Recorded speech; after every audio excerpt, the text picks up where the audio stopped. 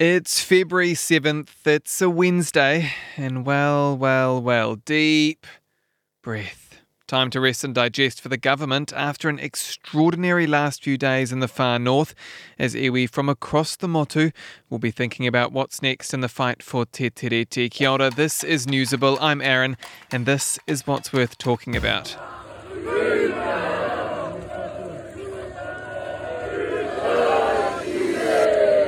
Heckles, waiata and a whole lot of politicking, the lowdown on Waitangi and where to from here. What's the real cost of a desk job? We're talking life years and big bills for ACC. Officials are warning New Zealand could be hit by a severe weather event, even worse than Cyclone Gabrielle. And just wait a minute, I'm circling back, I'm double-clicking, running it up the flagpole. The rise and rise of corporate jargon. All that coming up in a moment here on Newsable. Newsable takes time and resources to produce. Please support our mahi and visit stuff.co.nz/support. Put that Waitangi weekend into the history books. A blistering few days of back and forth, to and fro on the paipai, the area in front of the wharanui, the meeting house, and an iwi response that made it crystal clear to this coalition government they oppose any proposal to overhaul the treaty, Te Tiriti o Waitangi. And over the 4 days, tens of thousands were there to express solidarity, including this hekoi that travelled from the far north.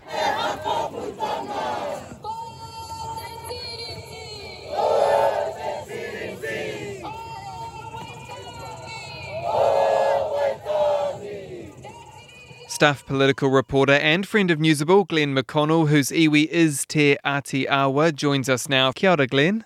Kia ora. Well, what a remarkable last few days in Waitangi. Although it was always expected to be testy, how do you think the coalition government will be feeling?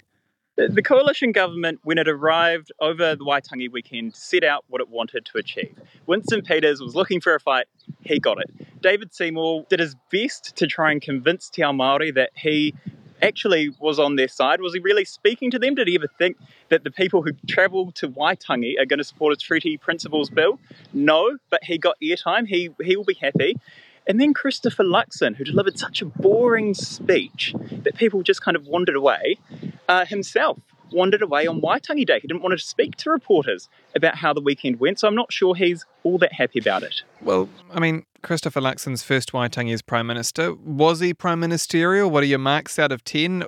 Was that out of character for a Prime Minister not to speak to media on Waitangi Day? It was out of character. Remember Jacinda Ardern, would spend quite a bit of time here on the Waitangi Day. She'd be hosting a barbecue or something. Well, Christopher Luxon spoke to Te Heku Media, which is awesome, a far north radio station, and then very quickly headed for the Crown limo to get out of Waitangi. When there are questions over the future of this government, essentially, the Treaty Principles Bill has become so core to the coalition agreement. Wouldn't you want to answer that? Wouldn't you want to put some of that speculation about the stability of the government and the potential for more protest away? Do you get the sense the likes of Christopher Luxon, Winston Peters, David Seymour will actually be responsive to the feedback they received on the paipai? The three leaders didn't appear to be that responsive to what they were hearing at Waitangi. With that said, though, Shane Jones and Tama Pōtaka, both very senior MPs in this government, and New Zealand First and National, did respond to the challenges that were put down at the pōwhiri so far. Yeah, tell me more about National's Tama Pōtaka and New Zealand First MP Shane Jones. Like you say, both of them tackled the Te Tiriti issue head-on in their addresses, while others ducked for cover. What role do you think they could play as ACT pushes this treaty principles debate? Both of those MPs are so well-versed in Te Ao Māori. Shane Jones from Ngāpuhi pointed out that it is rare to see such unity from various groups of Te Ao Māori and Ngāpuhi as well. He said that doesn't often happen unless they're combining forces to fight a common foe, and he hoped that common foe wasn't him. Tama Pōtaka said, hey, look, we are not the bad guys. We are here to listen. But then their leaders didn't necessarily reflect that in their own speeches. Shane Jones is committing to trying to be a sort of mediator or to become more involved in these treaty debates in Parliament. It's hard to see, though, what will happen when, the government's kind of already put its foot down. We've had this massive show of solidarity from iwi. We've had the Kingitangi Hui, Rātana, Waitangi. What do you think that's actually achieved and what's next? It is so unusual to see all of the institutions pretty much of Te Ao Māori sitting side by side. The groups like the Kingitanga and Parihaka don't often become involved in kind of contemporary politics because their history is so rich that, it's a big deal when they come and sit side by side at something like this. There's massive momentum, which is clear from the thousands of people that turned out this weekend. They won't want to lose that. There's no future hui or hikoi planned at this stage. But if the government doesn't listen to some of the concerns raised here, I would expect this to continue on for quite some time. For good measure then, was there a winner and a loser? Look, I think the winner has to be Ngāpuhi and the Waitangi National Trust. This is hard. You have a lot of very disgruntled people, a lot of very powerful people, all sorts of people come to Waitangi and they want to be heard. They want to be part of these national debates. And it's all gone off pretty smoothly. The loser, well, Christopher Luxon, just slinking away on New Zealand's National Day, the leader of New Zealand, isn't a great look. Stuff political reporter Glenn McConnell, thank you so much for joining us. Always a pleasure. Kia ora.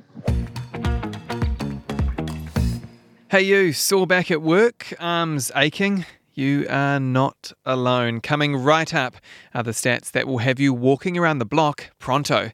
If you're enjoying what you're hearing, chuck us a like and a follow on your favourite podcast platform. It'll help other people find us. A recent international study found people who sit for prolonged periods at work have a 16% high risk of death from any cause and a 34% high risk of heart disease, all from sitting at a desk. The conclusion from the researchers is that people need to reduce the amount of time sitting at work and spend more time exercising. But work, whether in an office or outside, can be a dangerous place. We went to ACC to see how many work-related injuries they're currently paying people out for. They told us the bill came in at $4.6 billion between January the 1st, 2019 to the 31st of December 2023. And at the end of the last year, there were nearly 300,000 active claims relating to a workplace injury. So, we all obviously need and want to know how to mitigate these health and injury risks. Here to share some expert knowledge is Kirsten Davey, President of Physiotherapy New Zealand. And Kirsten, are you amazed at those first stats I mentioned there? 16% higher risk of death because you sat at your desk too long. Yeah, it's shocking, isn't it? But we do know that our body and all our systems need movement. We need to be moving. We need to keep our fitness up. It's just part of living. Just as simple as that. What are some of the common work-related injuries you and physios around the country see? I mean, looking at the data that ACC has shared with us, it's soft tissue injuries that are the most common, and it's the lower back that's the most common spot where the injury is. Does that match up with what you see? Yes, it does. So if we look at the spectrum of workers, you've got this sort of office-based worker, which is quite sedentary. They're sitting a lot. So yes, sitting around, poor posture, not changing their posture will contribute to that low back pain that you've alluded to. But on the other end of the spectrum, people who are in heavy construction work, doing a lot of lifting, again, that's going to be back-related injuries as well as sort of ankle injuries. But there is a wider range of injuries, of course, as well. But the low back pain is a common injury we see as physiotherapists. And so what are some of the other injuries that you see coming through the door? So office-based workers, administrative workers around shoulder and neck pain, again, that's sort of sitting in a poor posture. You also get those overused injuries, pain down the arm from that muscle fatigue from that repetitive action they're using with the keyboard. Whereas people who are outside, you get more ankle-type injuries, especially if they're working on uneven surfaces or slippery surfaces, which again, builders, road workers, the construction workers are more prone to that. So, a wide range of injuries, but definitely you can see those low back pain problems coming through. So things like keeping your arms at a 90-degree angle, I'm never going to be able to do that. Feet flat on the floor, relaxed elbows. But do those kinds of things actually help prevent injury in an office place setting?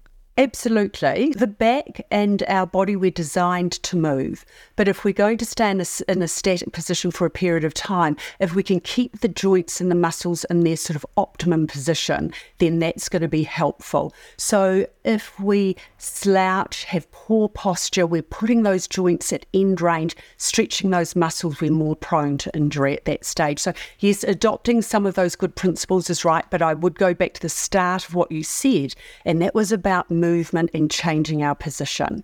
So we've seen those sort of sit-stand desks coming in for office workers. That's great. They're not moving, but they are changing positions. So that's helpful.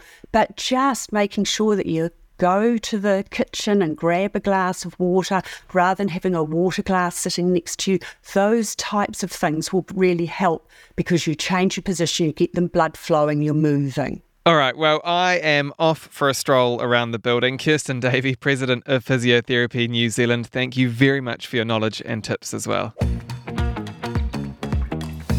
We're still going to track down where corporate jargon came from, but if you'd like to share with us your most hated example, you can find us on TikTok or Insta, search for NZ Stuff, or you can send us an email, newsable@stuff.co.nz. New Zealand's listed as one of the world's most exposed nations when it comes to natural hazard risk. Lloyd's, the international insurance marketplace, made some assessments back in 2018 that ranked New Zealand as the second highest in the world for financial exposure to natural hazards. And those figures are quoted in a just-released briefing to the new Emergency Management Minister, Mark Mitchell. In that same briefing, the National Emergency Management Agency also warns that climate change weather events will ratchet up, with storms more severe than Cyclone Gabrielle, which was classed as a moderate event. Here to discuss the likelihood of that threat and what we can do to prepare is NIWA climate scientist Sam Dean. Kia ora. Kia ora.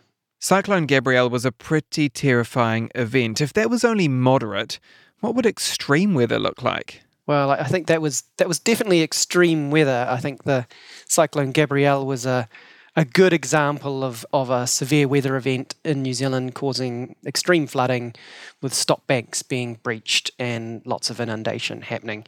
Could we get a bigger storm than Cyclone Gabrielle?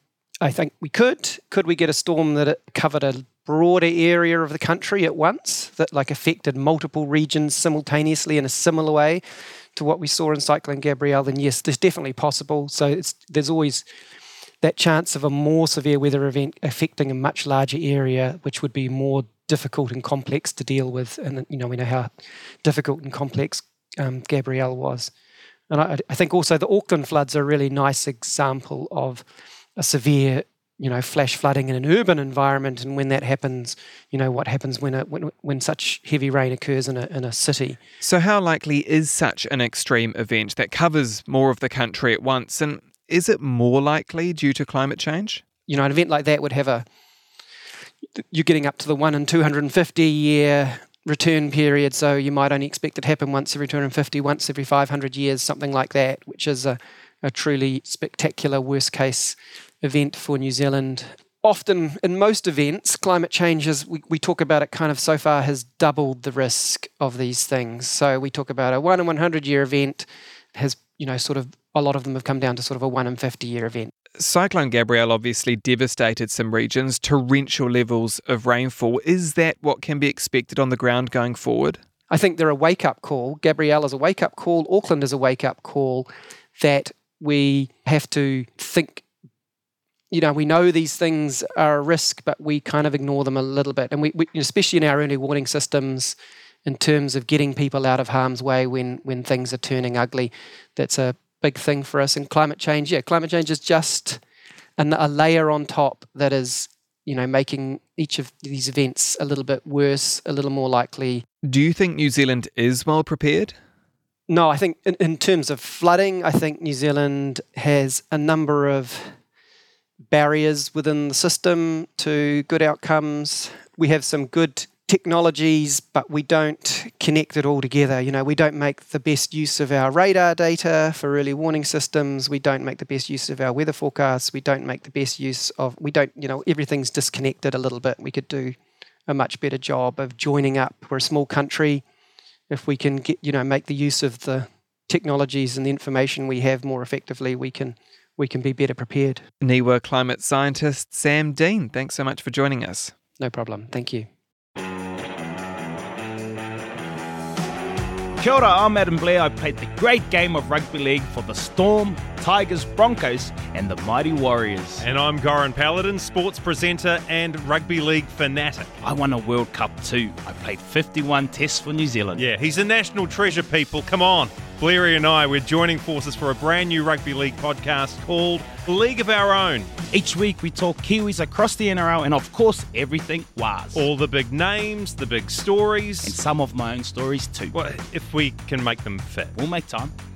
Okay. League of Our Own with Blairy and Goran. Debut ep dropping on Wednesday afternoon and every Wednesday after that. You can listen through stuff.co.nz or wherever you get your podcast. Proudly brought to you by Snap Rentals.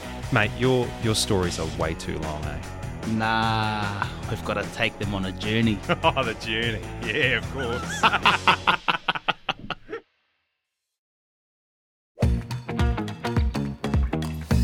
For many, it's been a lovely, luxurious, long weekend, but it's back to alarms in the workplace for most today, and the delight of work jargon, or word salad, as a BBC story has described it. It's been looking at the rise of corporate speak, why we all buy into it, and where it comes from. Turns out the very real influx of cringe-inducing business language has become a key way of establishing oneself in corporate culture. And it's a prime example of so-called human peacocking. Just like in the animal world, it's a way to unfurl your plumage and show others how capable you are. But where did it come from? Well, we can turn to the military. It infiltrated the corporate world as veterans entered the workforce after serving in World War II. Think boots on the ground. And I must say the expression I personally hate the most has to be learnings.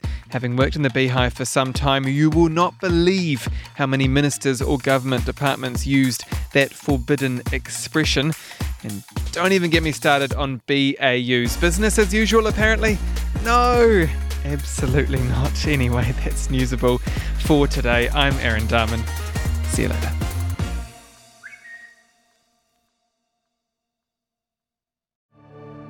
If you liked listening to this pod, help us make more like this. Visit stuff.co.nz/support.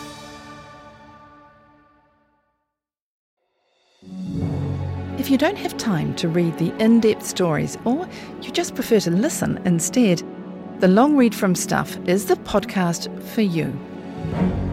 Each week we showcase one of our excellent pieces of journalism, telling important or entertaining stories from the world of crime, sport, history, culture and more. You also get to hear from the journalists themselves about how they uncovered the story and how it came to life.